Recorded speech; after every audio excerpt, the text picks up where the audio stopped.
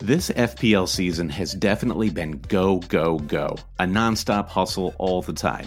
Matches, deadlines, unexpected blank and double game weeks, on top of everything the real world has had in store. Sometimes you need a moment to turn off and hit reset. That's when you reach for Coors Light. It's made to chill. For me personally, supporting Fulham during this last year has been a true roller coaster ride. Honestly, when that Adama Traore goal flew past Areola in the 92nd minute of game week 31, the only thing that saved my mental state, the only thing that calmed my nerves, was cracking open a Coors Light. There's only one beer out there that's literally made to chill, and that's Coors Light. The mountains on the bottles and cans even turn blue when your beer is cold. That way, you always know when it's time to chill.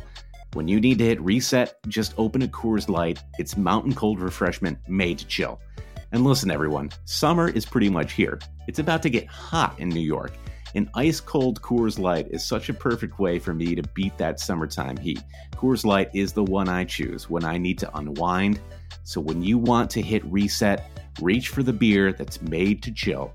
Get Coors Light and the new look delivered straight to your door with Drizzly or Instacart. Coors Brewing Company, Golden, Colorado. And as always, celebrate.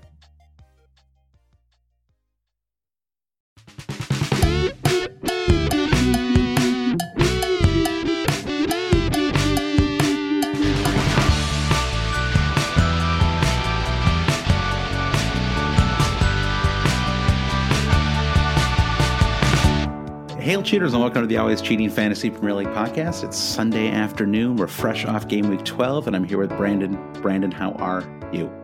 I'm fantastic, Josh. Thanks for asking. I had an idea that you would ask me how I'm doing. I'm doing well.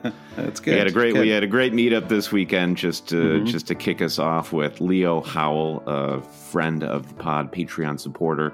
We met him at the Black Horse, and also shout out to Jazz, who was our bartender at the Black Horse. And if you're listening, Jazz, welcome to the team. Yeah, I don't know that. I think I've heard before that in Europe they don't do it. In America, it's very common to get like a round picked up at the end. I know sometimes in the UK you get shots. We got a round and shots, so I felt like it was really. Now, bear in mind it was 10 a.m., but it was still great to get free alcohol anytime, really. You know, no matter what the context is. Yeah. And then I have the whole afternoon ahead of me to nap. Just nap. Yeah, exactly. I had to go hang out with a 2-year-old, but it was good. We went to the park. So we had a great meetup, great hangout at the Black Horse. Always shooting HQ, but our scores perhaps tell a different story. How'd you do in game week 12? How are you feeling about your score? Yeah, I mean, I actually think both of us, our scores are kind of okay. I mean, I'm on 63 points. Green arrow. It looks like I'm going to be around 23,000 in the world. So certainly not it's not bad. It's not as good as it should have been though. Okay. My new thinking, Brandon, is that I am not a manager who should have 2 free transfers. I don't think I do good things with them. I think that I am, it's just like, it's a personality thing. Like there are some managers out there who are incredibly patient, incredibly happy to just continue to carry transfers over week after week. Use one, save it, have two for the next. But I'm not conservative by nature. I want to take like huge home run swings with every transfer that I make. If I only have one, however, I'm typically pretty sensible and I just shore up, whatever the weakness is that game week. So I decided to bring in, I mean, this is going to sound ridiculous in hindsight, but I decided to bring in Alvaro Morata and David Brooks. Now, the Brooks move, I think, is pretty justified. And this was to replace Madison and Mitrovic. So both players really had to go, with 2 frees. And, the man who I was going to move Madison to was not an easy decision. It was something I really debated, pretty seriously. And, the Richarlison news sort of just made me not necessarily want to bring him in, Yeah, the news that he was he had a knock, or was it a knee ankle injury issue, or something? I think. Yeah, I think it was an ankle issue. And then, Martial, is it Martial? I know we talk about this in like every podcast. What is the right way to say Anthony Martial's name? Martial. Thank you. Mm-hmm.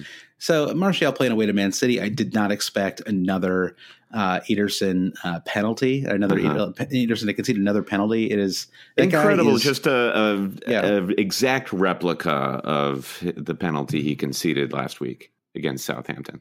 The guy is bigger than everyone on the pitch. I don't know why he's reacting this way. It's like, you got to be a gentle giant, dude. Like, you got to be jolly and gentle. He's commanding his box too aggressively. So I just didn't love any of the moves there. So I decided to move to Brooks, who's a player that I think has a lot of long-term value, even with some difficult fixtures ahead for Bournemouth. I just, I didn't mind bringing him in early. I didn't love any of the options for game week 12. I was really trying to put up a good game week 12 score. Right. And I think I've been a little guilty of looking too far ahead with my transfers and trying to play for the next 3 or 4 weeks, kind of ignoring the game week in front of me. And so I was like, all right, let me try to really just put up a big score game week 12. And so I brought in Alvaro Morata, and the idea there was it's really a 3-week punt with him. It was I thought Everton. I didn't think Everton would put up such strong resistance. I might not have factored in the hangover of the Europa League. Yeah, although he didn't play in that, but many of the players did. So I just thought Everton at home game week 12, Fulham at home game week 14. It just seemed like a good run. He'd scored. I think it scored 4. I think it was 4 goals in 4 going into the match, and maybe it was actually 5 and 5 because I think he scored in the Europa League match that you and I watched too. Yep. So I was thinking 5 goals for a team that's undefeated on the season, 2 home matches in the next 3. He's 8.7 million. It just felt like an interesting risk. You weren't put off by his emotional fragility. I do think people it's borderline bullying what happens to him now, right? And I know that we're part of it too, so I can't. I'm not going to be I'm not going to be a total hypocrite here. But having him on my team sort of gave me some perspective where I was like, leave this guy alone. So I mean, but he didn't have a great match. I actually don't know that I really think he was the problem in that match. But interesting to note, for BPS, Morata finished on -10. Just an absolutely outrageous bad FPL game for Morata. He was offsides more times than I could even count. Bafétimbi Gomes levels of offsides. I mean, it really genuinely couldn't have gone worse. I got 3 points from those two. Callum Wilson was the player that I was really seriously looking at, who only netted 2 points. So it's frustrating. I really wish that I had just brought in Richarlison, right, and just had Wilson or Richarlison. But it is what it is. I actually think that the way my team looks next game week, I can roll with a 4-3-3, which I don't think I've done very often this year. Save that transfer and then just downgrade Morata. Maybe after game week 14 to Jimenez or something like that. Yep. So anyway, I don't want to get too. I was really frustrated earlier today, but as the hours have gone by, like as many of us know, it's like you give it a couple hours and you always have a little more perspective. And now it's like at least I have a green arrow, So that's the one. That's what you've got to keep in mind, I guess. Absolutely. So I also finished on a green arrow, 64 points. So just a Jimenez bonus point better than you. And Jimenez was my move for the week. I dropped Mitrovic for Jimenez. And away to Arsenal wasn't exactly the greatest fixture to pick from looking at transfers for game week 12. But I think a lot of us would say Arsenal's defense has not been great this game week. So it just didn't really put me off. Happy to bring in Jimenez as a starter. Did you see the goal?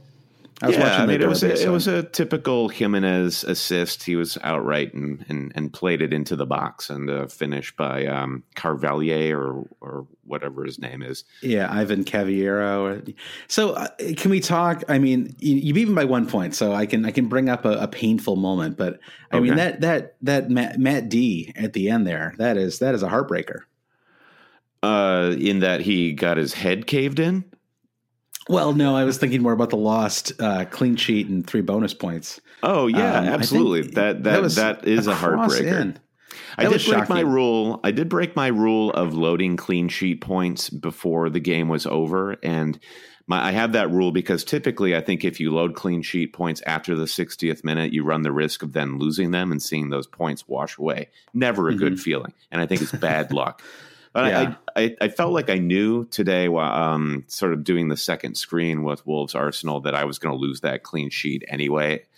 It was just an onslaught, Arsenal on the Wolves goal. The dam was gonna break at some point. It did always feel like a goal was coming. Although Traore, it was funny because watching him in the second half, I was thinking, man, it's amazing this guy doesn't start. Like, he's so fast.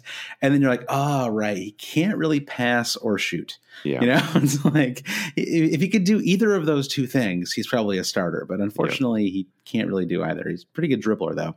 Yeah. But he's a fun player to watch. Yeah, that was, I know a lot of people ended up getting Wolves clean sheets, or they started Patricio. It was just the way that goal was scored was so funny with Mkhitaryan thrown across. That happens like a couple times a year, right? Where you see someone just like toss a hopeful cross in there and somehow it just eludes everyone. Yeah. Like, you know, it passed through 9 different. I don't know how it didn't touch anybody. Yeah. It was like, I think, was it Aubameyang was very close to it. Yeah, exactly. He tried to flick his head on and he completely missed it, which may have been enough to distract the keeper, actually. But yeah, so then it becomes a non-FPL goal with a Ramsey assisting Mkhitaryan. So it just hurt everyone with Wolves players. It didn't help anyone with Arsenal. Yeah, beautiful goal for me because no Aubameyang or Lacazette points.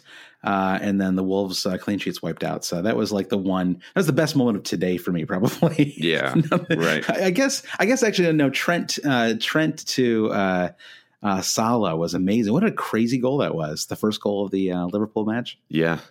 Yeah. Trent looked really good. I think he made a few mistakes, just young, naive mistakes. And but he's got some body language issues.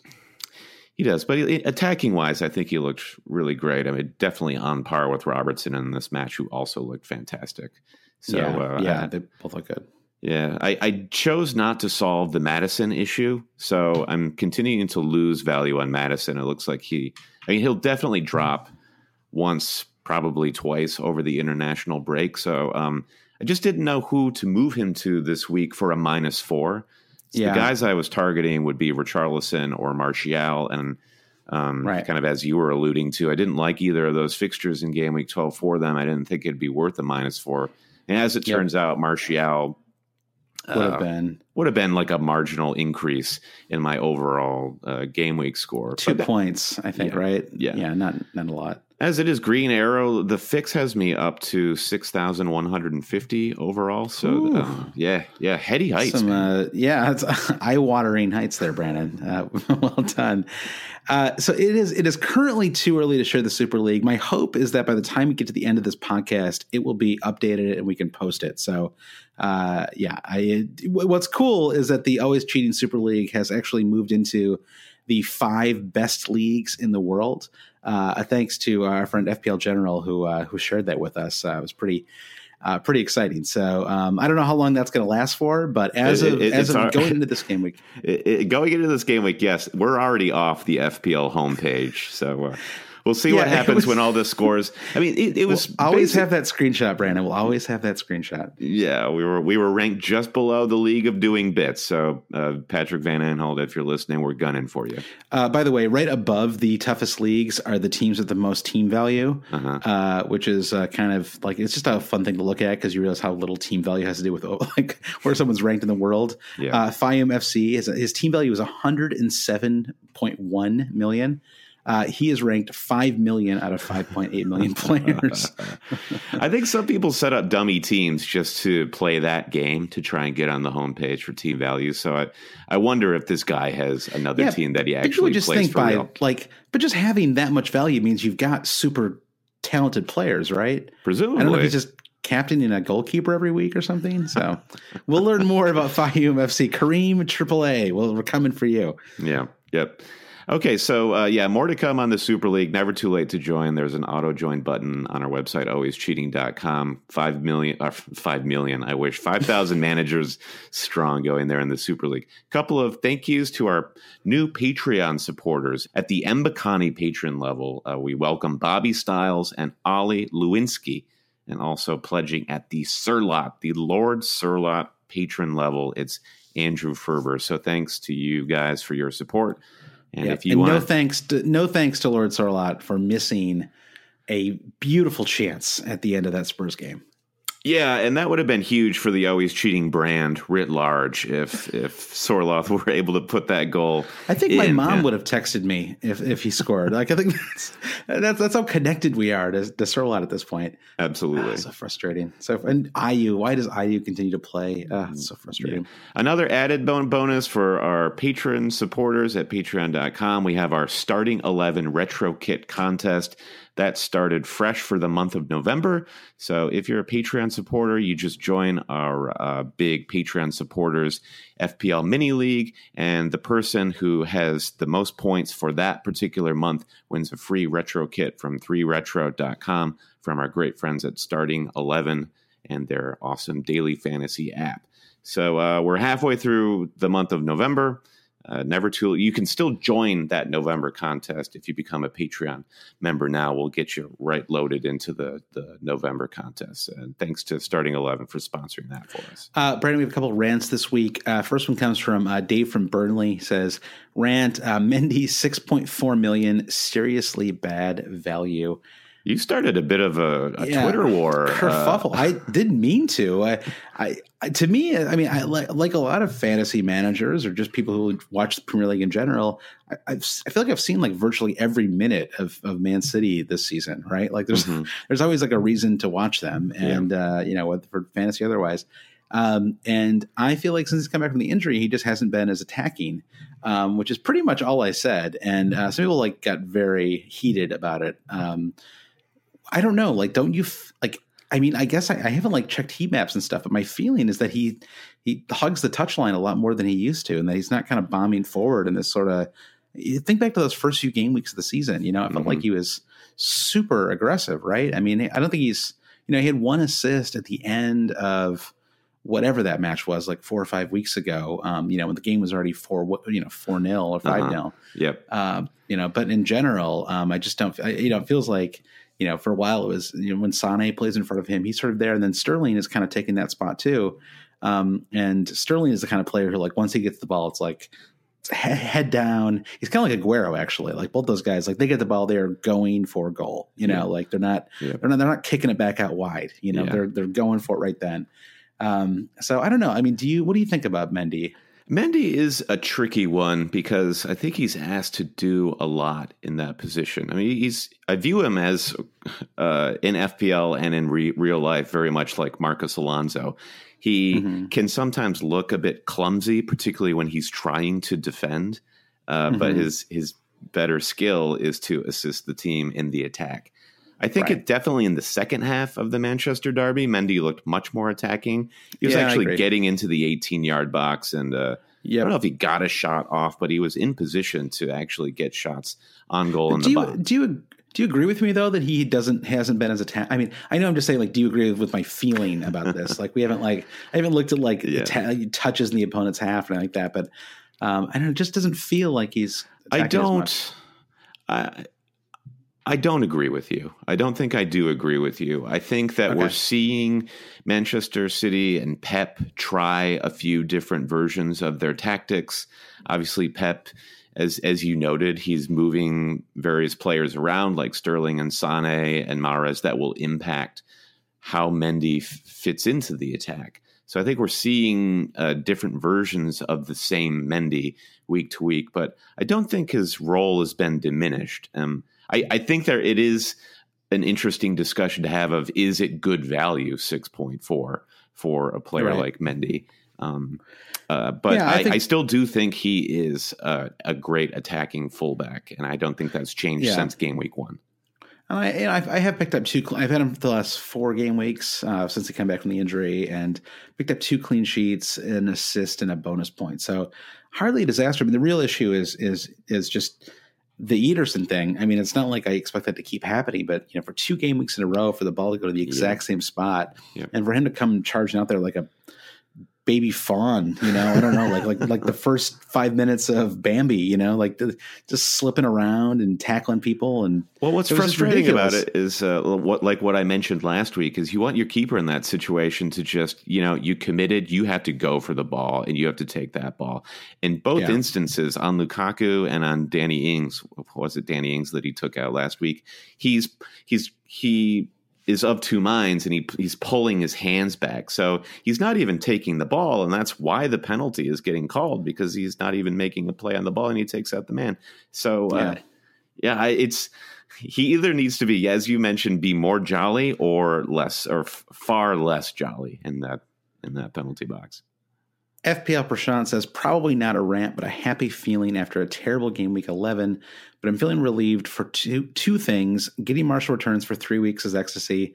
Also was happy that Arsenal, this isn't a rant, Brandon.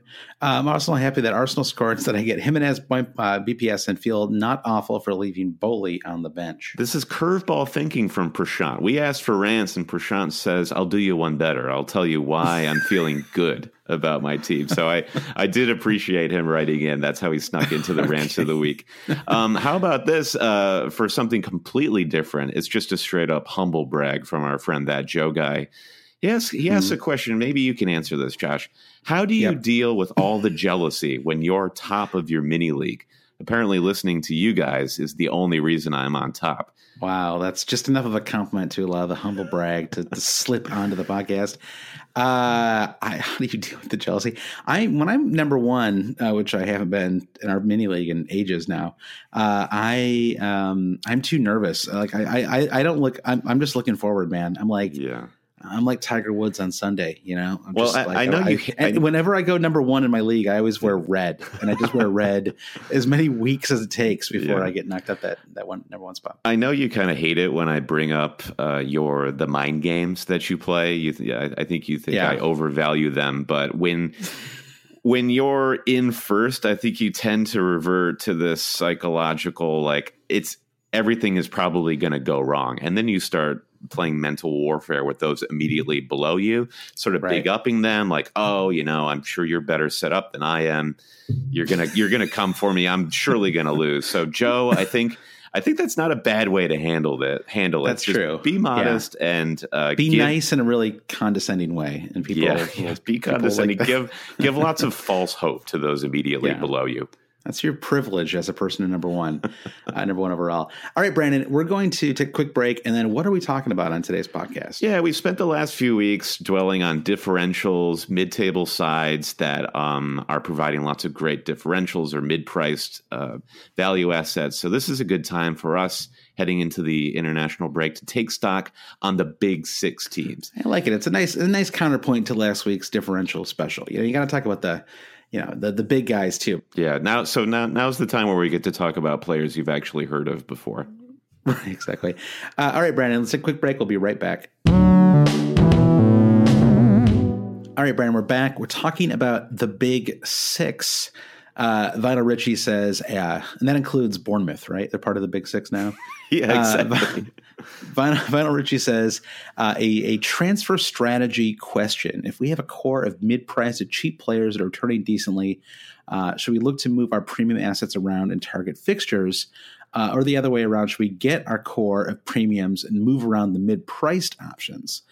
This is considering how big the gap is between top and bottom teams this season, right? So basically, when you're making transfers, are you shoring up your cheap players, or are you shifting your expensive players from sort of like shifting them like as the fixtures sort of turn? Yeah, it's been interesting so far this season. People talking about doing hokey cokey with Hazard and Sterling, and then you've got players like Ryan Fraser who are just set and forget players, right?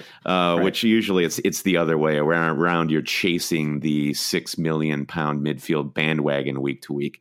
So it's been different, but I think we're getting that part in the season where the big premium assets are, I don't know, they're not even starting to coalesce. We still, as we'll get to, a lot of questions about Mo Salah. Unsettled. Yeah. Yep. Hazard is a few flags around him, some concerns of value there. Yeah, it is really tricky. And I was glad that Hazard outscored Sterling by 1 point this game week. So let's see. He outscored him by 17 last game week. So now that gap has gone from 17 to 16. So I hope, Brandon, to keep chipping away the differences. They're almost, I think they're like almost exactly the same price. So it's really it's interesting race there. But Brandon, just to guide our talk here, let's go team by team. So first team I want to talk about is Manchester City. the Citizens brand, and their mascots are Moonchester and Moonbeam. Perhaps you've heard of them. I have. I actually saw a great picture on Twitter this past week of Moonchester and Moonbeam posing with Gritty, the new is he the Philadelphia Flyer hockey mascot? Oh, interesting. He's like a mild celebrity here in America as one of these just newly introduced freaky looking mascots. Look up Gritty, but he's in cahoots now with Moonchester and Moonbeam. All right. So the question here is, why are we not all tripled up on this team? Which is kind of true for many of us, right? I think it's maybe in recent weeks, the move has maybe been to double up on the defense. Mm-hmm. I think, most people who are listening to the podcast probably have Aguero. I'd say that's probably true of 75, 80% of the people listening. And then many have one defender, whether that's Laporte or Mendy. A lot of people have Ederson as well, right? Mm-hmm. Or maybe they have Ederson instead of one of those defenders. Yep. But like we've all kind of it's like this wariness. Even with my 2 transfers this week, I was really debating what to do with that midfield. And, I will admit that I thought about Bernardo Silva for like a second, but I was just like, I don't know. Like Silva's been like really kind of inconsistent this season. As a home fixture to Man United. Yeah. Really like the best move to make. I mean, it used to be that, well, I don't know. It's interesting because the thing about Man City right now is when they're at home, they are just absolutely destroying people. Yep. When they're away, their away form is still pretty good, but it's not quite as explosively exceptional, right? They've been held scoreless away to Liverpool. They only scored 1 goal away to Wolves. I feel like they've got a couple of other not.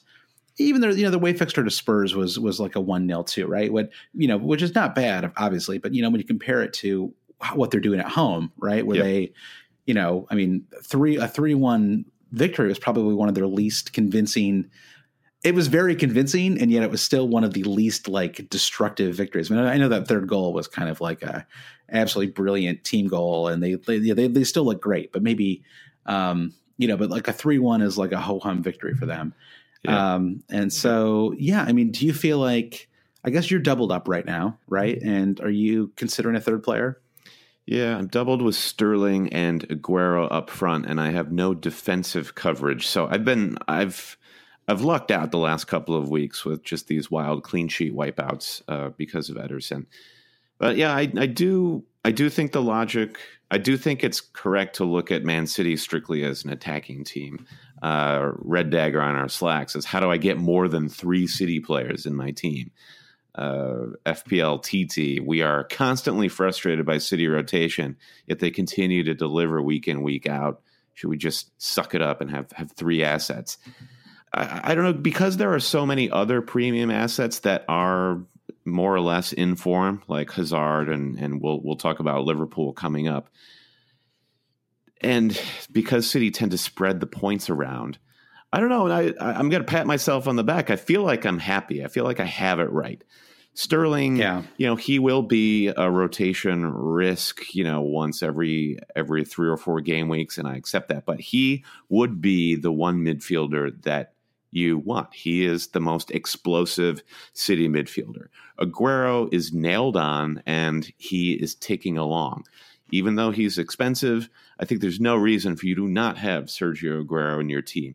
So I think that's just the way to start the conversation. Is I do think that right now Raheem Sterling and Sergio Aguero are essential if you're targeting a great overall finish this season. Then what do you do around that? Then we get into that premium defender as midfielder conversation. Right. Like Alonso, is he worth $7 million? Well, if Alonso was a $7 million midfielder all day, all week, he would be worth it. So I think it is okay to look at Man City defenders, assuming they start bringing in clean sheets pretty soon. And I think their fixtures coming up. It's West Ham away, then Bournemouth, Watford away, Chelsea, and Everton. I think there are a handful of clean sheets in there. So I think you can make the case of just go for a defender and try and lock up a couple of clean sheets. And that's just as good as playing the crapshoot of, is it going to be David Silva or Bernardo Silva this week? Yeah. It really just depends on what you do with Hazard. If you decide that Hazard is is dispensable, then it's pretty easy. It's hard to talk about Man City without talking about Liverpool, so I guess we should just pull them right into the conversation. Sure. Because I think that, as I was sort of thinking about my team going into Saturday, I sort of had this moment where I was like, maybe I am going to drop Salah. Not going into this game week, but just maybe like long term, I want to get rid of him. And then I watched this match, and I was even more convinced that he can't go. I just felt like why? Because all the attack ends at his feet. I think that's why. For better or worse.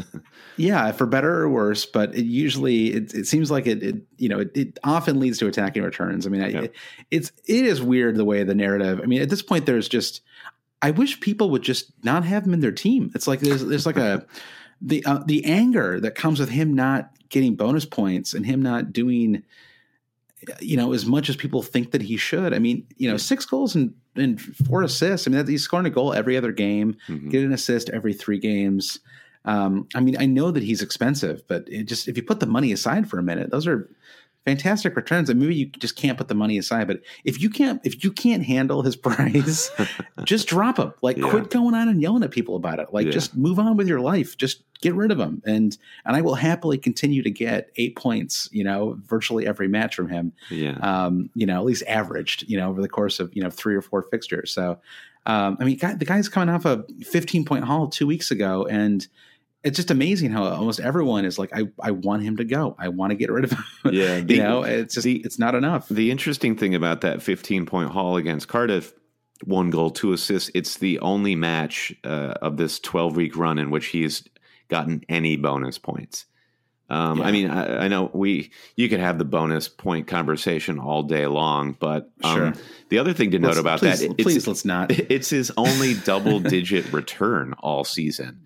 Right. Apart from that 15-point haul, he's failed to break into double digits.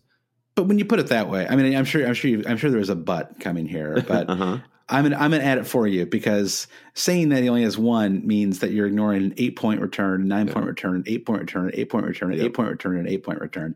Those are incredible returns, right? I mean, 75 points over 12 game weeks. I mean, what does that divide to? That's like he's averaging over 6 points per fixture. That is an incredible average. That's absolutely worth $13 million, in my opinion. Yeah, I still look at my team and I say I've got some pretty great premium assets around him. Looking at Sterling, Aguero, Marcos Alonso, Andy Robertson. Right. The only decision that I feel I'm exposed on is. I guess this is probably the one question that we should seek to answer in this entire part of the podcast is you've got 3 midfielders to choose from: Sterling, Hazard, and Salah. But let's leave the Mane piece of that out of this for the purposes of this discussion. And the only reason I would look to drop Salah is my fear of not having Eden Hazard. And so then I have to weigh, Hazard versus Salah. Hazard has lots of upside in that anytime he gets attacking returns, he tends to be nailed on for bonus. He is on penalties. He can be explosive, but we do know that he's very streaky. And we're looking at Salah, and he's kind of the opposite of that. He's not being very explosive this season. He's not getting any bonus. It's rare that he's on penalties, but he is ticking along so consistently. And there have been moments throughout this game week where I'm feeling like, definitely going to drop Salah and bring in Hazard. Having this conversation, though, and I'm in my heart of hearts, and you were right, the but was coming when I started talking about Salah. I don't have it in me right now to drop Salah either, and I think that it's unfair criticism FPL-wise on the man now. Between Mo Salah and Eden Hazard, only one of them is playing out of position as a striker, right? I mean, Salah has moved into that Roberto Firmino role, and Roberto Firmino is now a forward playing out of position as a midfielder. So, and maybe they're just going to alternate. Maybe this is like how Klopp's going to do it. Like next year, it'll be Sadio Mane, who's like they all get a chance to do it one year. I don't know, but I mean, right now we have the ideal situation, which is that Salah he's not getting rested like virtually ever. And I mean, we're 12 weeks in and he started every single match. I was not expecting that to happen this season. Right. I mean, almost everyone else has missed a match so far this year. Yep. So, I don't know. I just feel like it's, you can't, you can only have 11 players every game week. There's no way to hoover up every single possible point that's out there. And so, it's this like Hazard versus Sterling discussion, which is the one that I'm most interested in. Yeah. For my personal team, it's a hard one to answer because I think that I would be comfortable going from Hazard to Sterling, but I think I have to wait until that Fulham fixture in game week 14. I just don't know how I can drop him with a Fulham fixture just 2 game weeks away. I mean, that could be an amazing fixture for him. That could be like a 20-point haul kind of game week, It could be. Everyone said the same about Liverpool when they hosted Fulham, and it's just one match. It turned out it was the defenders who really hauled in that game. yeah, for sure. I'm curious to see what kind of shape Fulham are in, even if they have a new manager by the time that Chelsea fixture comes around. Do they even oust Djukanovic over the international break? This would be the perfect time to get rid of him. But that was, you keep him for that. It's kind of like what Real Madrid did with their manager, where you keep them for the big match, for the derby. Yep. And then, I mean, I know it's not a derby in their case, but you keep him around for the Liverpool match because they're not going to win that anyway. Sure. And then why put a new manager up before that fixture? Yeah. So he's got to go, right? Yes, no, he definitely has to go sooner rather than later. Claudio Ranieri, somebody was mentioning, hey, that guy's available to be hired. That would be just like an incredible appointment for Fulham if they could get him. Much prefer that over the same old Allardyce, David Moyes firefighting job. They just need someone to like get some shape into that team, organize that defense a little bit. I mean, honestly, you're going to laugh, but like Sam Allardyce would probably keep them up. I don't know if you'd be able to stomach that, but I don't. Someone along those lines. Yeah, I don't think a Martin O'Neill type. I don't think you're wrong. All right, let's just before we move on totally from Manchester City, we had a question from Salam Udin. Trippier out, Mendy in, Hazard out, Sterling in. Is it the time? So we were talking about the Hazard versus Sterling debate. We've already kind of touched upon the anxiety around Mendy, but if you didn't have Mendy, and more largely, if you didn't have a Manchester City defender or Ederson, are you looking at bringing them in to shore up this triple Man City right now, or does their recent defensive performances give you pause? Well, I mean, they've been pretty solid defensively, really. If you can look past the 2 Ederson pens, they haven't a lot of goal and open play in ages, right? Like many game weeks, I think. Yep. At least in the Premier League itself.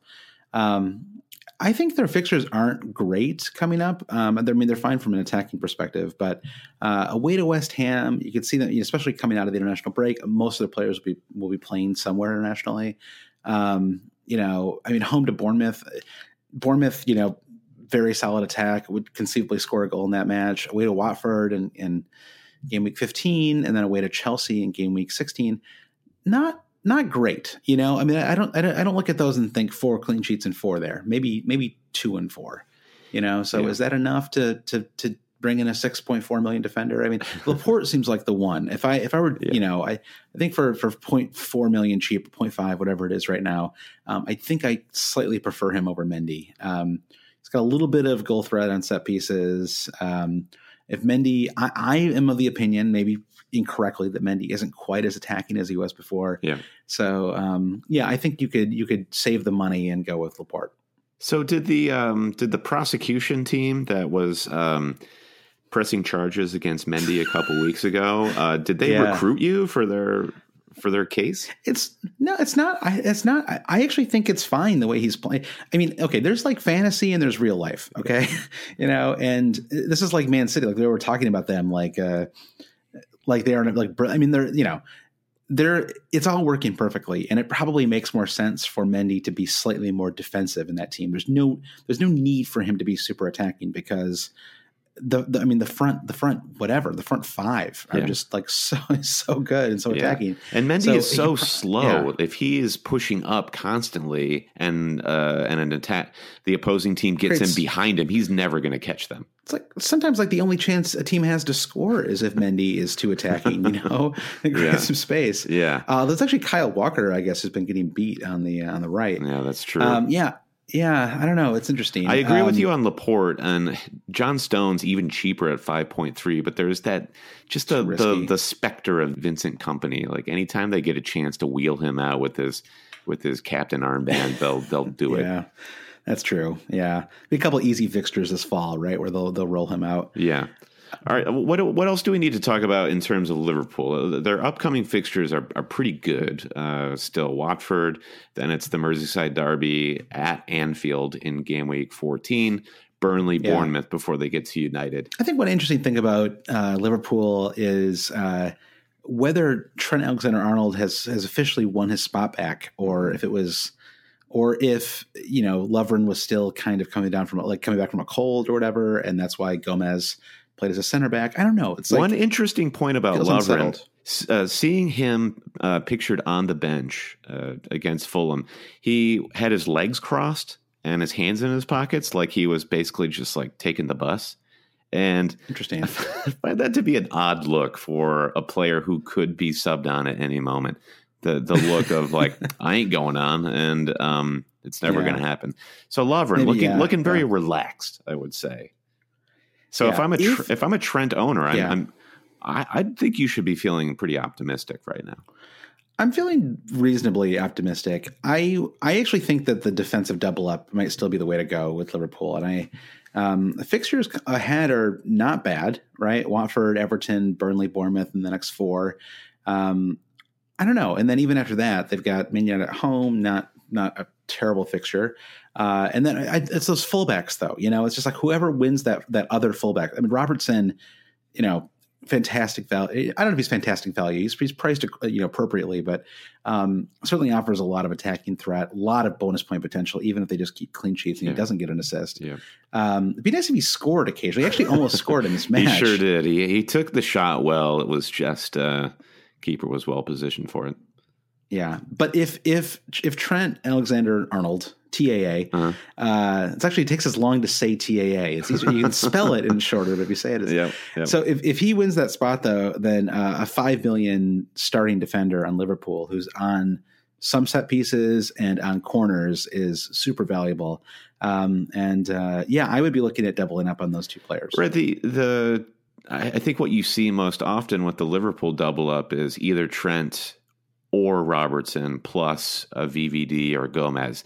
I haven't seen any teams that have both Trent and Robertson. And imagine if you had both of them going into that Fulham match.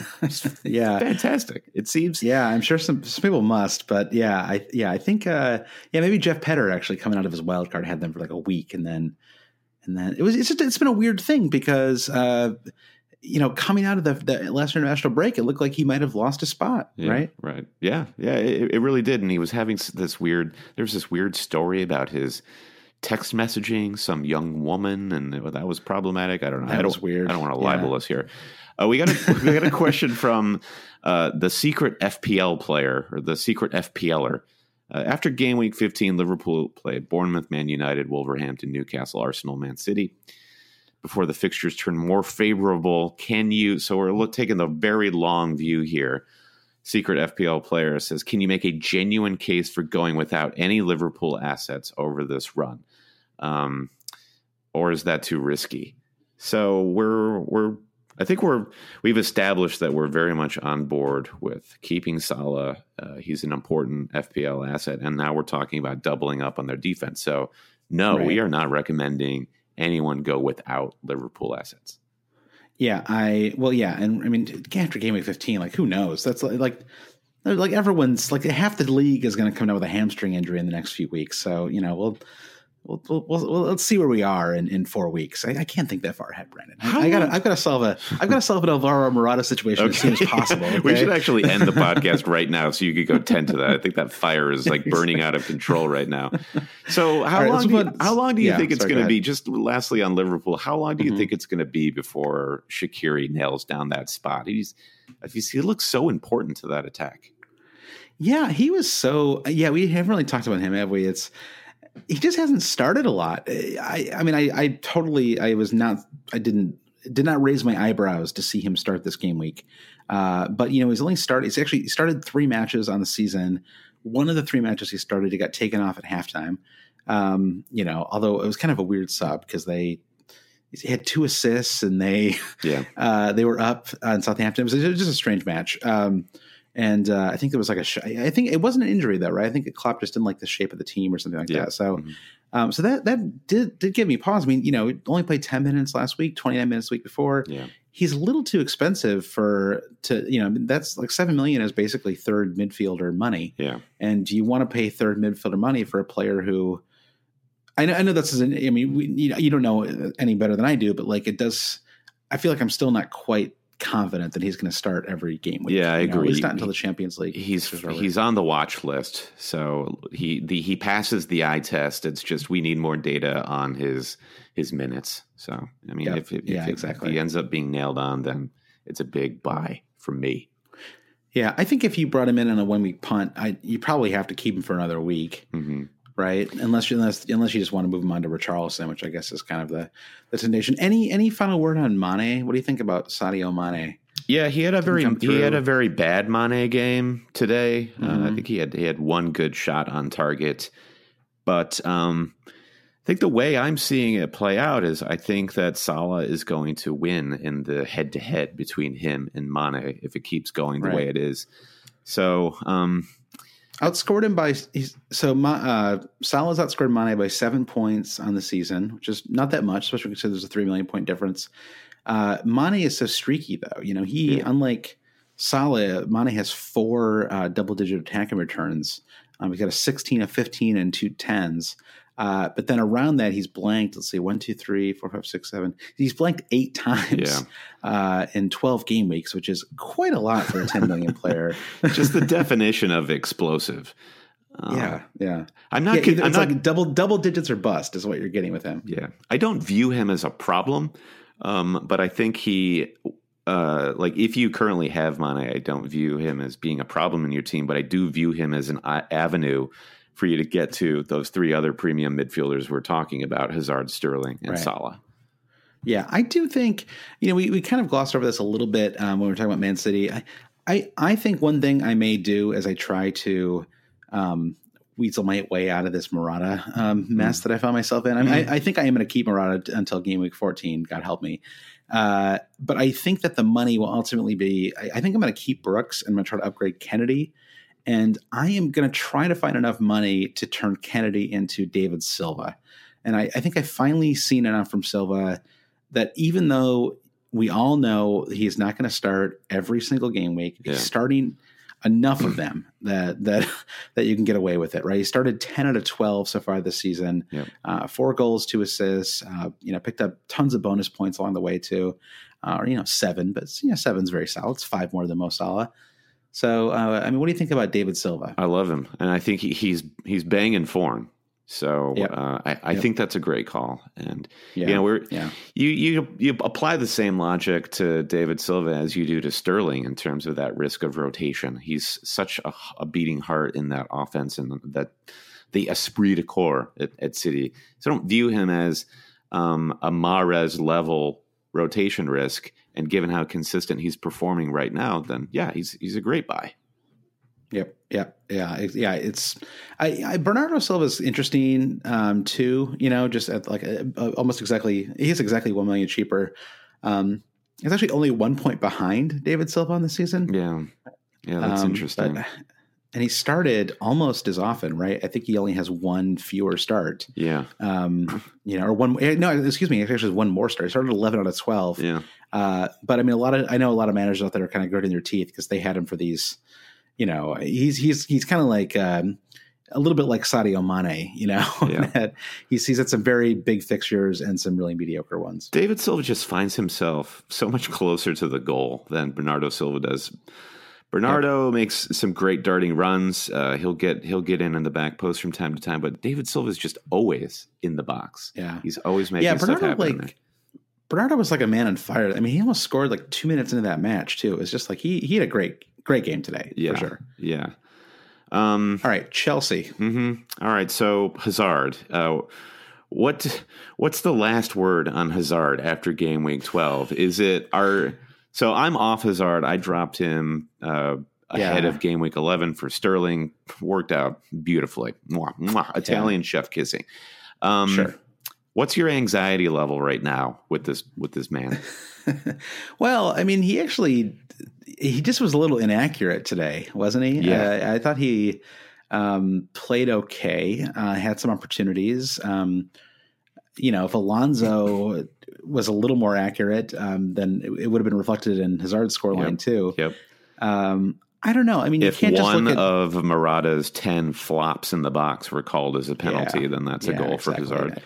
Yeah, exactly. It's, I think, well, there's that too. I mean, but I think he has to create some chances for Morata too if he hadn't been offside. So, I think it is one of those situations where you look at his FPL score and see 3 points and you think, okay, this is not working out.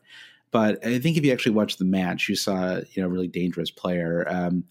I don't love that Spurs fixture in game week 13. Yep. I don't see a ton from him there. It's not like I totally believe in Spurs, but I just expect that to be a fairly tight match. And he's probably going to end up playing, twice over the international break too. Yep.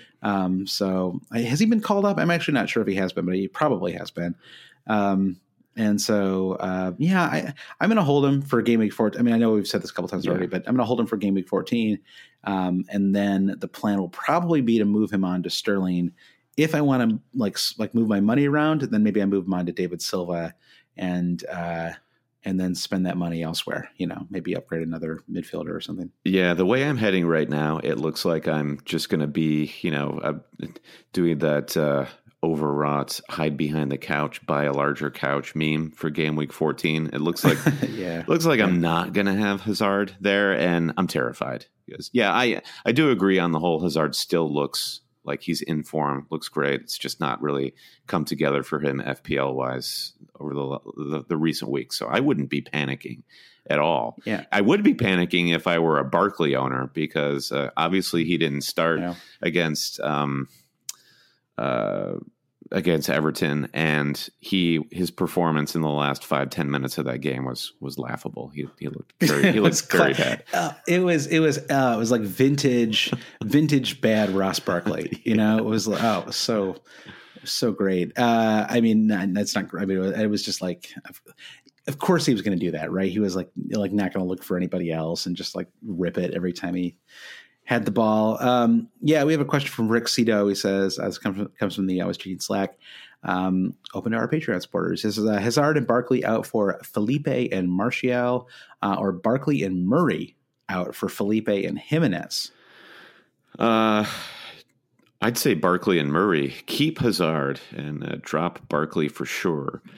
Murray, it's a bit of a sideways move, moving Murray to Jimenez, but I think you save $1 million. Yeah, you save some money. And interesting stat on Jimenez that I saw today after he provided the assist for Wolves' goal against Arsenal is he's been involved in more than 67, be it he assisting or scoring the goal this season. He's been involved in their goal output in more than 67% of the time. So just incredible involvement by Jimenez. And I think he's just sticking around. Everybody thought he'd be a little bit of a early season flash in the pan, but Wolves and Jimenez, I think, are sticking around. Well, I dropped him, 3 weeks ago with kind of that feeling that he was more of a little bit more of an assist player than a goal scorer, which maybe is still the case. I was actually okay with that for a while, but then I don't know. You love goals, as you say. No, it says all goals. I had him for the Watford match when he got subbed off in the 59th minute, and then the Brighton match where he didn't do anything, got subbed off in the 60th minute. And I was thinking, all right, well, this is like this is not working, like he's just not going to just contribute enough, and so, but yeah, it's I don't know. I feel like I kind of underrated him a little bit. Now, Huddersfield and Cardiff back to back. I mean, those are in the Newcastle in game week 16, Bournemouth game week 17. Yeah. Great run coming up for him. I can understand the I say bandwagon. He's still only 9.1% owned. But I can understand the desire to have him in your team. I mean, he may end up in mine as well. The other big Chelsea takeaway right now is it is a great time to be alive as a Marcos Alonso owner. The guy is, he didn't score or assist against Everton, but he looked fantastic. A couple of just amazing shots that went off the post or the crossbar. So I think he's just still such a stud in FPL. My attention is still. He's the highest scoring player in FPL, Brandon, with 86 points. Yeah, don't take it from me. Take it from the FPL stats page. I mean, can I interest you in doubling up here on Chelsea defense? So David Luiz is a BAPS magnet, and not. Yeah, I was bad. so close to going Trent Alexander-Arnold to Luiz 2 weeks ago. Yeah, it looks like it worked out well in the end by 2 points. But yeah, I can understand. Yeah, Luiz is probably pretty underrated as an FPL asset. Yep. You can't expect goals or assists from him. But if you're counting on, if you think that Chelsea can keep up their defensive stability, which I actually think they can, mostly because their midfield is so solid. Mm-hmm. When you've got Conte and Kovacic, although Kovacic didn't have a particularly good match, but that Conte Jorginho midfield, it just no one's going to boss that midfield around. No. And so they might concede some goals, but so does every team in the league. I think that at 5.5 million, I think he's probably pretty underrated. Pretty fun asset to have, even if he doesn't have a great track record with goals and assists. He'll take the odd worldy attempt or free kick. It could make your game week a little more fun just to have this guy in your back That's pocket. true. And only 5.4% owned too. So if you want to be a little different, but don't drop Alonso for him. Obviously, that would be insanity. So should we breeze through these other three, quote, big six teams, Spurs, Arsenal, Sure. Manchester United? They're basically, for Spurs and Manchester United, there are only two players that we need to talk about. Kane for Spurs and Martial for Manchester United. I'll make this quick and painless on you, Josh. Martial, far out. Get him. I think he is now officially the real deal for FPL. Yeah, and we've been advocating for this for weeks. If they had been playing any team but Man City away, I would have brought him in this week. Yeah. It's just kind of a bad luck on that part. So I might even burn 4. I think it would be possibly worth burning 4 to bring Martial, and that's how much faith I have in him. Yeah. All right. So the Kane train is starting to. People are just shoveling coal into the furnace here. Getting ready for game week 15 when their amazing run begins, home Southampton, Leicester, Burnley, and into the festive period. Undroppable Harry Kane. Are you buying into this? I mean, the guy, Spurs generally, I said this to you when we were watching the Spurs Crystal Palace match. I said either Crystal Palace is going to win this match heroically, or Spurs is going to win this match unheroically. And the latter happened with, of course, Foyth coming through with the goal. It could only have been Foyth. Yeah. Kane, we will credit him, justifiably so, with the assist. But this team does not look in scintillating form at all. I need to see much more from Spurs before I start buying into all this hype. Definitely. Now, the question is Kane still classified as a forward next year? Or do you see him more as like an 8 million deep line playmaker? Kind of like an Eric Dyer, perhaps. Yeah, exactly. On the cusp between defense and midfield. Yeah, exactly. I mean, even today, the goal he scored yesterday, the assist he picked up was a center back's assist, right? Like a header. Straight at the goalkeeper. Straight at the goalkeeper. I love Kane. It's like Kane and it's sad this year. What's happening? Kane and Vardy. Yeah. The downfall of the great British English strikers. Yeah, exactly. I know he won the Golden Boot this summer, although that was like mostly because of all his penalties. It's sad. And, and I think a lot of it is because no one will rest him. No one will let him take a match off. And I just think it's catching up with him, and I just can't. How can we see this and the Spurs management doesn't like? Well, I mean, I know they want to push on and get the Champions League, and there's a million reasons. They don't have a great alternative to him. There are lots of reasons why it's hard not to play Kane all the time. Yeah. But like, do you really like? You could never. I mean, Crystal Palace, like that. Play Llorente. Play Llorente. I know I'm exactly. like the only person in the world that rates this guy, but or even just play them together. I think they played together briefly during the Champions League midweek fixture, and I think Kane needs a buddy up there, a big buddy. He got like 2 or 3 weeks off after the World Cup, and how many total minutes do you think that he's not been on the pitch since the start of the season? You just had to guess a number. I think I know the answer. I think it's 5 because I was just looking at his stats page. Am I right? It's 7. 7. So okay. Yeah, he's missed 7 minutes out of the 12 game weeks after not having a summer off after the World Cup. Yeah. And he also plays in like every Champions League fixture as well. Now answer me this. It's insane.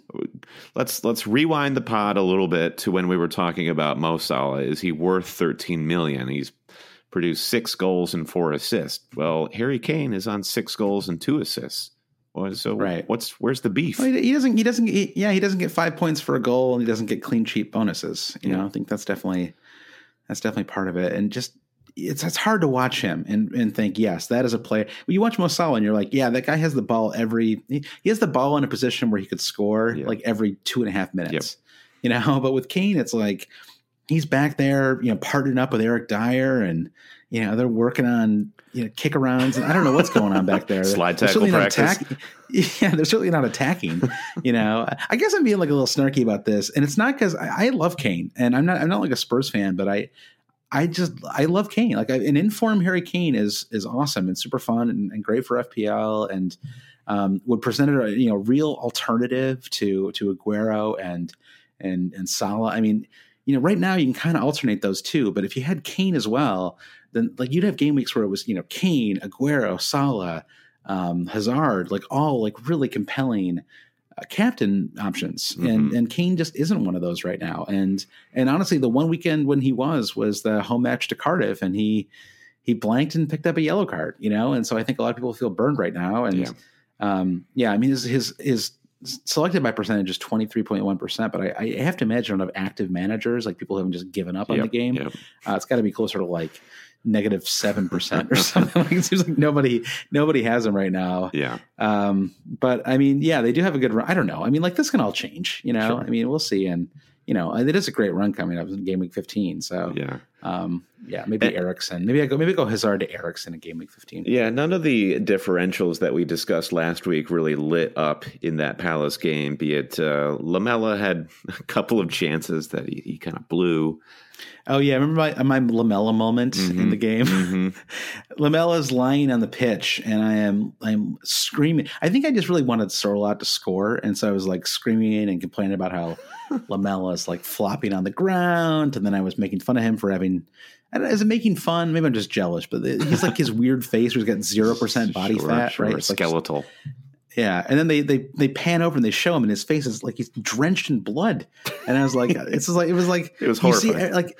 I mean, compare it like it was like someone actually got injured for once, and it's like the first half of the Chelsea Everton match. I felt like such an old man because I was like, get up, like you were not like everyone was falling on the ground in that match. That was a painful match to watch. I know it was equal. It was more painful for me because I was tripled up on that team, but even as a player with not a lot of investment in that game, Brennan, that was not a fun match to watch. No, I totally agree. And Everton, I have to give props to Everton and to Marco Silva. The game plan came off. Sure. It worked. They were able to put up with these horrible, disgusting challenges that the likes of Jorginho were putting in.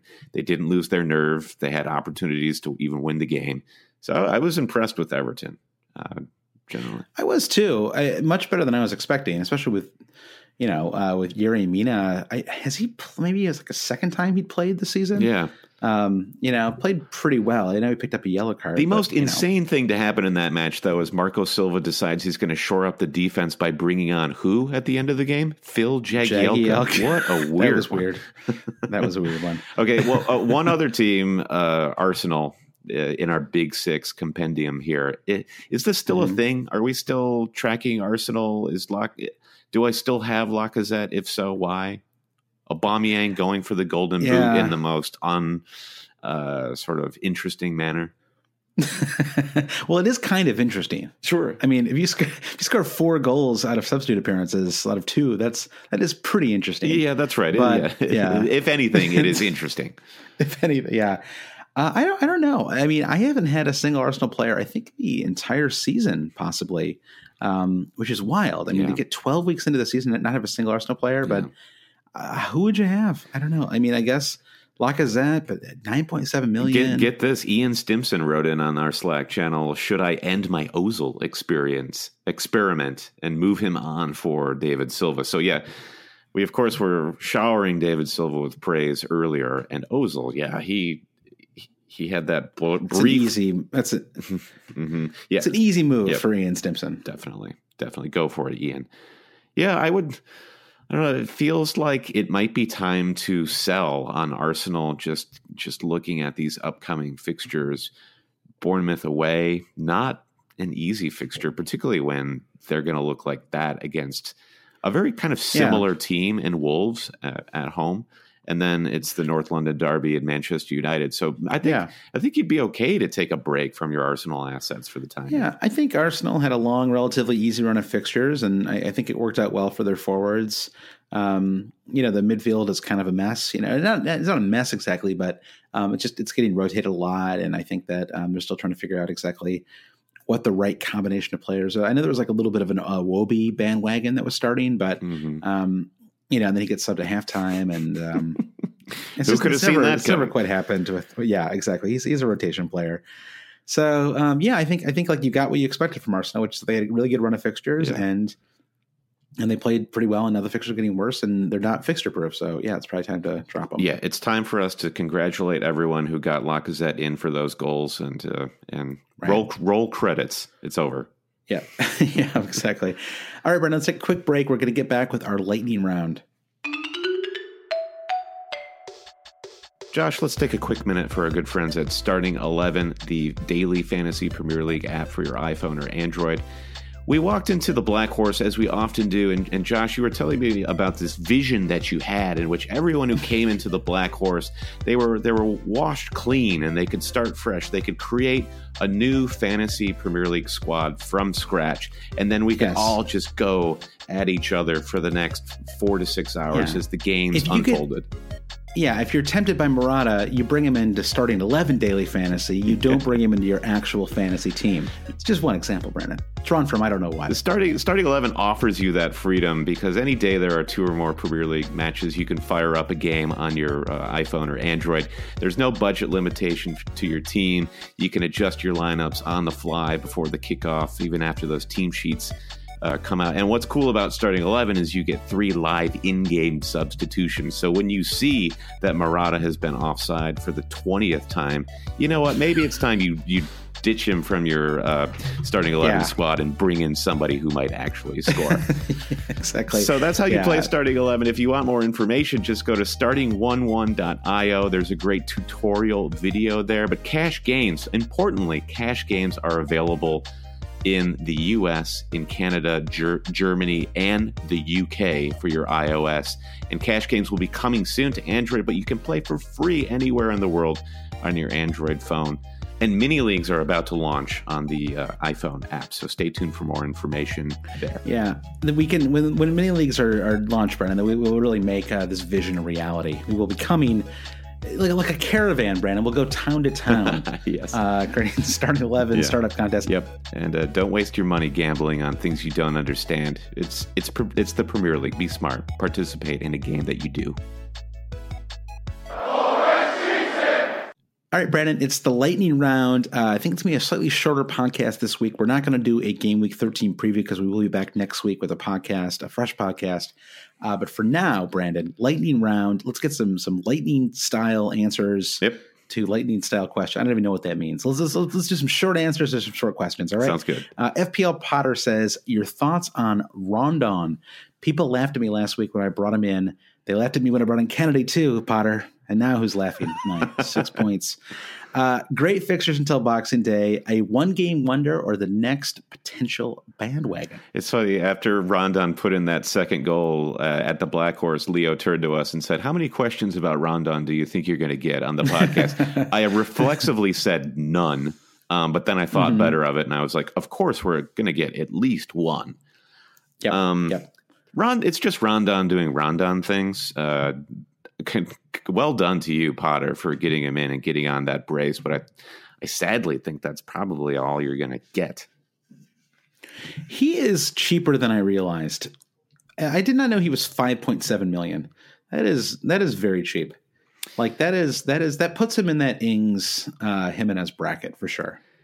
Yeah, the Ings one is interesting because Ings also plays for a pretty dour non-attacking team. And I don't know what it is about Ings over Rondon that makes him slightly more appealing. Seeing Rondon play for West Brom for so long, and he would occasionally put in performances like this, and then you wouldn't hear from him again for months. So that's the bias that's built in. Ings represents untapped potential, right? We've never really seen a full season of Ings. True. Mm-hmm. Maybe I guess the first year that Burnley were up, maybe, but interim for so long at Liverpool. So it's more fun to have him because you're like, well, I don't know, maybe he's a 20 goal a season scorer, But with Rondon, we know he's about a 7 goal season scorer. Yeah. Actually, you know what? He's decreasing every year. He scored 9 3 seasons ago, 8 last season.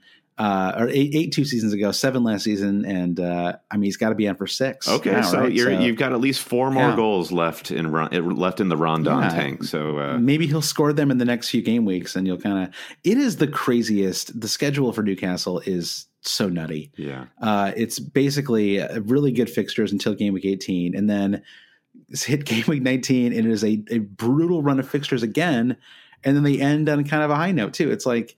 They got the most screwed by the schedulers this year, right? I mean, that horrible run, but it's working out okay now. I mean, you'd have to assume they're going to stay up probably, right? I mean, I think so. Just getting those 6 points, I think, restored a little confidence.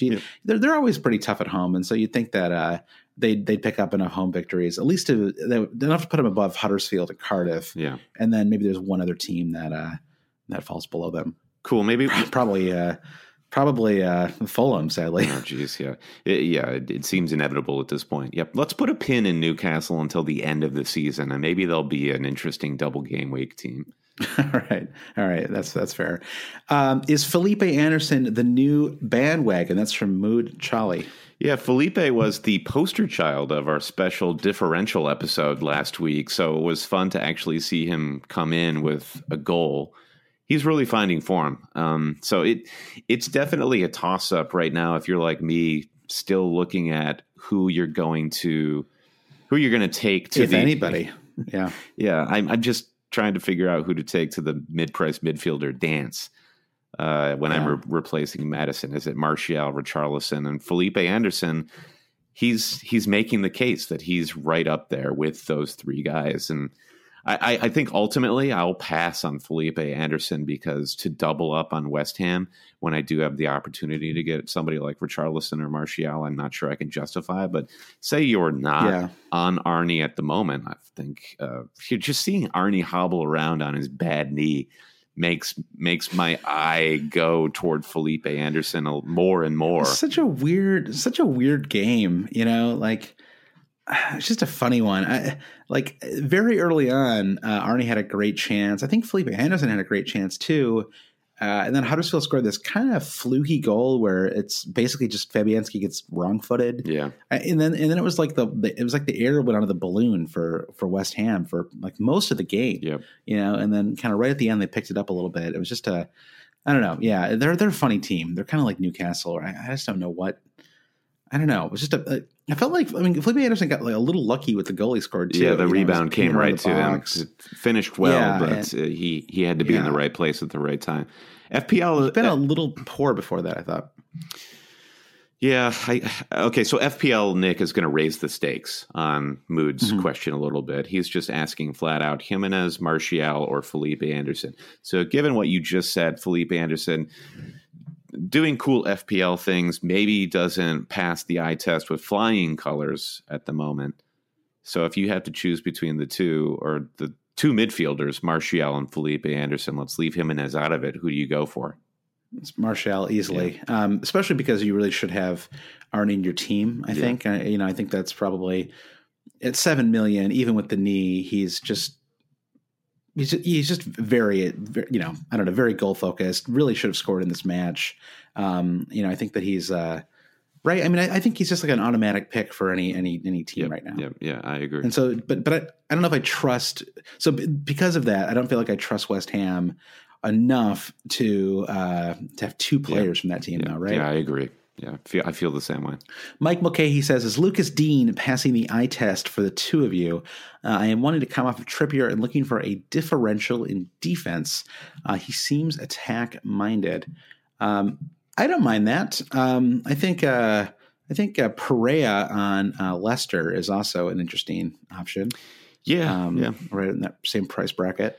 Yeah, I agree. I do like the look of Dean. I am troubled defensively with Everton's upcoming fixtures. I mean, game week 13 is great, home Cardiff. But then in the next 6, they're looking at Liverpool, City, and Spurs. Liverpool and City away in both cases too, which is really tough. Yeah. I might be tempted to look elsewhere, like Brighton or even West Ham. We were just talking about West Ham. I know they have City in game week 13, but then they just have an incredible run after that with Newcastle, Cardiff, Palace, Fulham, Watford, Southampton. I just see better options. I'm surprised you're still, Yeah, I agree. Although I don't know that I recommend the West Ham defense. It just seems like they've got fair enough too many mistakes in them, I think I was actually kind of looking at an Everton defender too, partially because if Trent Alexander-Arnold didn't start this game week, it was going to be time for him to go for my squad. Now I think I probably end up holding him. Mm-hmm. So I was actually looking at Lucas Digne because I agree. I mean, at 4.8 million, but again, it's just the fixtures aren't great. And is it really? Yeah. Do you really want to have him for? Just like you can't play him for 3 of the next 6 fixtures. So is that really what you want? Yeah, there were stats flying around a couple weeks ago. When he was starting to emerge as he was putting in the most crosses of anyone on Everton. So there's the attacking impetus, but we haven't seen any production there yet. So what about Lewis Dunk, this week's goal scorer, 4.4 million, 2.5% owned. Their next 4 fixtures are great. Leicester, Huddersfield, Palace, Burnley. I'm into it. I think that's a good buy. I mean, I have Matt Ryan, then I'm rotating with Patricio, and I'm content there. If I didn't have Matt Ryan, definitely looking at I do wonder if I would have brought in Dunk or Duffy instead of Balbuena last week if I didn't have Matt Ryan, because I think Brighton is really coming into their own this season, and they just seem incredibly organized. They have a certain level of self-belief.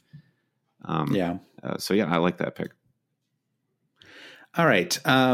Ian Waring says, this is supposed to be my last game week with Holobos, but who is there to move to in a similar bracket with the same potential for attacking returns? I guess the attacking return thing twists it just a little bit. Maybe makes Perea a little more of a contender there. But I think all the players we just talked about, I think Dunk in particular. Mm-hmm. I mean, it's kind of a short-term buy with those players, but the next 4 are great. And then it's a little bit of a mixed bag. But then you're talking about anyone who's got 4 solid fixtures in a row, that's like enough. I mean, I don't know how far ahead you need to think with some of these moves. I mean, so many things can happen, so you're like, their game week 18 isn't great, and it sort of stops you from making a move that could really help you in the short term. We have to assume too that Aaron already has Doherty on Wolves, because I think if you don't already have Doherty, that's a great move from Holobos. Yeah, that's true. What about a Wolves double up, or maybe even a triple up, a defensive triple up? Yeah, I mean, Bennett was on for, he was neck and neck with Doherty for all 3 bonus before Arsenal ended up scoring. And so he's dirt cheap, offering great value and seems really good on bonus. So I like him on a double up. I mean, or Johnny is basically already on the other side of the pitch if you're looking to go full on attack. Maybe Johnny, because there's a little more attacking potential there for, it's not that much more money, right? Like 0.5 more. So, it's kind of crazy that Doherty's just skated along without really becoming the like Wan-Bissaka kind of took that spot for so many of us. But in the end, we all would have been better off with I don't know if we all would have been like Wan-Bissaka's had a couple good game weeks, but in most cases you'd be better off just having the two Wolves defenders. Yeah, Wanby is such a fun story because he took off like a comet at the start of the season in FPL, and he's drifted away, but he's only becoming a better and better player. He will be. It's not really his fault that they're. The team exactly. Is not. He will be in our next Big Six team conversation. I'm sure of it. Yeah. But I think if I had Holebas, I'd be looking to get rid of him. Right. I mean, it's just he misses starts. He's old, right? Isn't he like 34 years old? Yeah, but you have to understand the great diet that most Greek people have. I mean, old means something completely different in Greece. That is true. I'm surprised he doesn't have silver hair. It's we're just going to all the Greek cliches. I mean, they're complimentary cliches, though. Clooney has silver hair. It's beautiful. Fits in very well. All right. Mark Moore. My heart says Mo to Sterling. My heart says Mo to Silva. Who to listen to? This is a twist of what we talked about earlier. If you just, I don't know, if you just went to one, Brandon, who would you go to? Sterling. Yeah, I think Sterling too. I know you'd be saving 2.5, which you could spend elsewhere, but I assume this move is just to your point. This move seems clearly laid out to make some money, to do a make weight for something else that's going on. So, right. I guess, Mark, if you're trying to turn Mo into bigger upside for your team, then maybe in your case it's David Silva, to give even more money in the bank to, I don't know, whatever killer app you've also got going on. It was honestly just bad luck that Sterling didn't get any attacking points today. He really should have had at least a goal. I mean, he was at that one moment where he was right there and kind of, he just didn't pull the trigger. The ball wouldn't sit for him. Lawrence Boren says, really hoping you guys can help me with this one. Still have my wild card to burn. Is now a good time to play it before all the Christmas fixtures, or do I wait until another game week in December to play it? This is an interesting one. I was thinking about this on Friday. I think I was reflecting on my playing the wild card. I think it was in game week 4, game week 5. The early wild card for me tends to, work. Whatever that means. I tend to generally always be happy and not regretting playing my first wild card on the early side. So my instinct here for Lawrence is to say, if you've got some targets, just trigger the wild card now.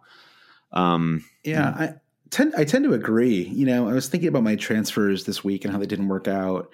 And it ultimately hasn't really hurt me because I had such a good wild card a few weeks ago that it really did set me up for. It was like I had the luxury of making some bad transfers because I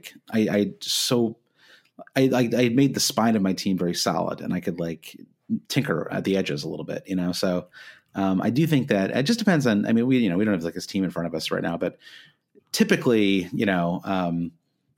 don't know. If you know when it's time to wild card. Yeah. If you're asking the question, you probably don't have to. Yeah.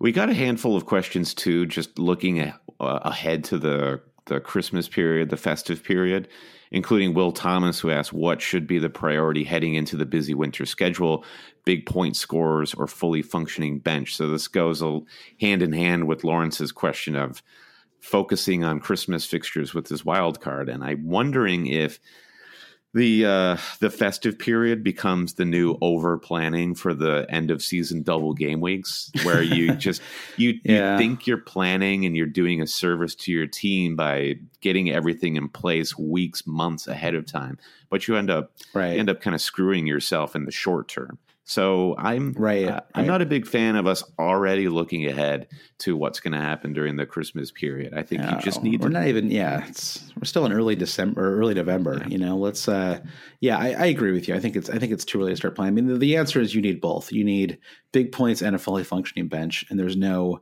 way to split that. Yeah.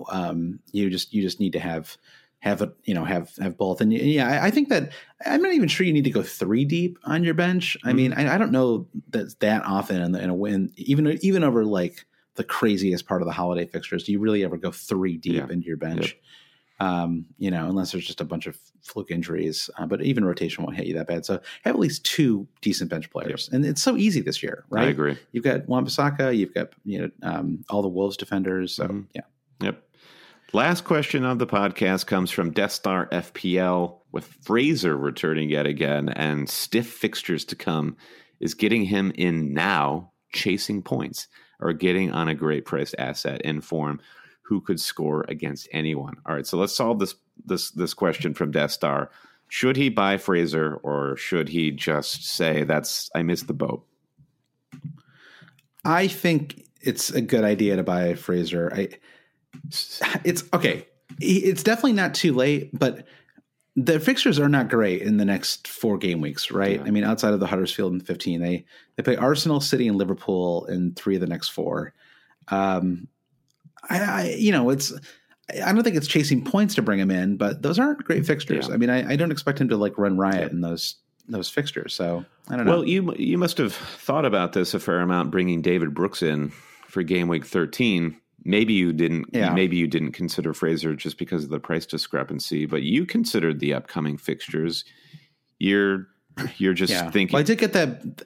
I got that bonus Newcastle fixture, which I think helped. Yeah. I mean, if I had a 5 million midfielder, I feel like that's someone I can bench very easily. Okay. But I was like, well, Newcastle, and they have Huddersfield, Wolves, and Brighton. In the next like 6 or 7 fixtures, I felt like it was just enough, and I liked him for that 4th midfielder slot. And I knew I was going to drop Kennedy at some point for a better midfielder. So I don't know, but my decisions were, in hindsight, I hate both the transfers I made. And it is what it is. Yeah. I think though, to put Bournemouth in perspective, they're going to have some tough fixtures, but this is what we've seen of them as a great attacking side. There's no reason to believe that's not going to continue throughout the rest of the season. So just look at it as a long-term investment. Fraser's only going to go up in value, I would assume, unless he, God forbid, gets a terrible injury. So I think he's just an incredible value pick still at 6.2. Yeah, I think so too. They're so attacking, and he's on set pieces and corners, and I mean, even today, like he probably didn't have one of his best matches, but just because he's on corners, he just had chances to pick up FPL points. So, all right, Brandon. Well, that's the podcast. We've got our Game Week 13 preview next week. I think I'm going to take a little FPL break, take a couple days and like decompress a little bit. Cool. So if you guys like weird Twitter, I will be running the Always Cheating Twitter account for making all sorts of nonsensical jokes. It'll be great. I say this now. I'll be on there like 10 minutes after this podcast. Okay. So just a reminder, you can support the podcast by going to patreon.com/alwayscheating. Josh, if you support us at Patreon, you're not just sort of throwing us a few bucks. You're actually helping us to keep the podcast up on the airwaves. It's paying for our domain fees, our hosting fees through SoundCloud. And what we're trying to do over on Patreon is give that money back to our patrons. We just sent out a big T-shirt mailing to our producer and buttons. We're looking at rolling out some new Patreon features too. We're actually working on recording some Patreon exclusive podcasts as well. We've got like 3 or 4 different ideas, all of which we hope to get done in the next, or at least a couple of them done in the next couple of weeks. So we'll keep you all updated on that. But yeah, thanks again to Bobby, Ollie, and Andrew for becoming new Patreon supporters this week. Yeah, and thanks to our producers, especially Mike DePietro, Stephen Toomey, Sam Streak, Jacob Roberts, Nick Costello, Carl Rasmus, Leni Granley, Chris Howell, Rafa Khan, Martin Savage, Rick Brailsford, Jim Payne, Adam Benjamin, Max Chamberlain, Brian T., Trevor Ingerson, and Chris Carter. You guys are the best. Thank you to all of you guys. Brandon, you can subscribe to the podcast. We are now on Spotify. We are finally on Spotify. Sorry, it took us an hour and 20 minutes before I mentioned that, in case you prefer to listen to podcasts on Spotify. But we're there now. So go find the podcast. I know that it's searchable because I did it on my own phone, and you can follow us there. You can find all the new episodes there. You can listen to every podcast we've done. I think it's actually this is our 151st podcast that we're recording right now, Brandon. Yep. Just go into Spotify and make your own special Always Cheating playlist. Maybe you like episode 130 best. You can put that as track 1. And then maybe episode 85 is your second favorite. Put that maybe track 4. We all love episode 73, the game week 14 preview from the 2016 season.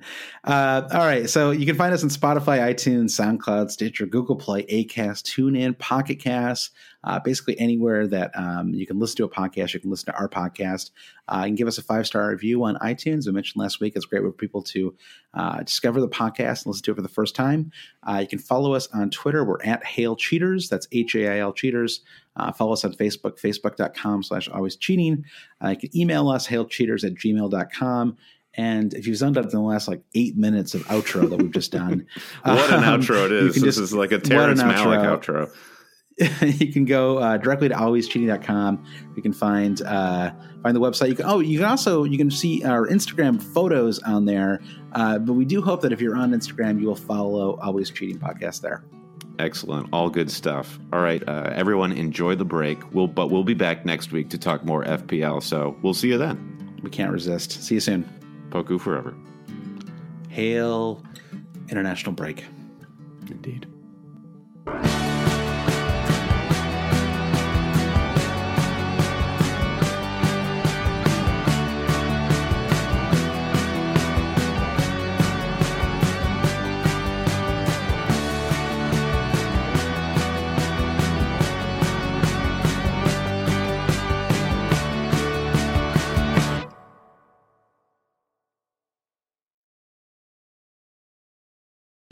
Whether you're a world-class athlete or a podcaster like me, we all understand the importance of mental and physical well-being and proper recovery for top-notch performance. That's why I'm excited that Unified Healing is sponsoring this podcast. Unified Healing is a new and super innovative global network of wellness centers powered by Energy Enhancement System, or EE System. If you haven't heard of the EE System, you'll want to listen up. This technology promotes wellness, deep relaxation, purification, and rejuvenation. At hundreds of locations across the globe, access to a center is easy and affordable. Interested in experiencing the EE System technology for yourself? Go to unifiedhealing.com/bluewire to learn more and find a center near you. That's unifydhealing.com/bluewire. No material or testimonials on the Unified Healing website are intended to be viewed as medical advice or a substitute for professional medical advice, diagnosis, or treatment. Always seek the advice of your physician or other qualified healthcare provider with any questions you may have regarding a medical condition or treatment and before undertaking a new healthcare regimen, including EE System.